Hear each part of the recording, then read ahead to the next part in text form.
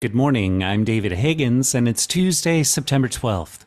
This is CQ Roll Call's morning briefing, and here are the top 3 headlines you need to start the day.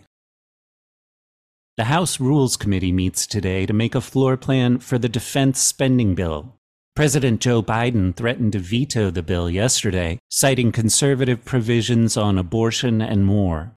Since Democrats control the Senate, it's unlikely that the bill will reach his desk as it is anyway, even if the House passes it. In the meantime, the Senate today appears likely to move towards formal debate of a 3-bill spending package. Next, $24 billion in funding for childcare providers from a pandemic relief law is set to expire in September. A group of Democrats are pushing for more funding, but the effort is a long shot.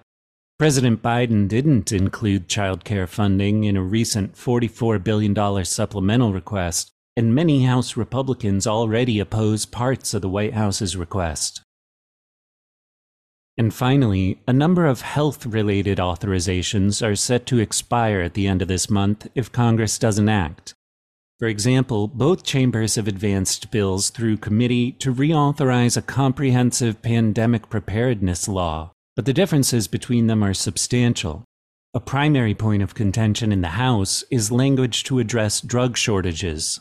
Elsewhere, a typically non-controversial program to aid medical students training to be pediatricians could get tripped up by a Republican push to bar funds going to hospitals that provide gender-affirming care. Check CQ.com for CQ's fall legislative preview and for other developing policy news. For all of us in the CQ Roll Call newsroom, I'm David Higgins. Thanks for listening.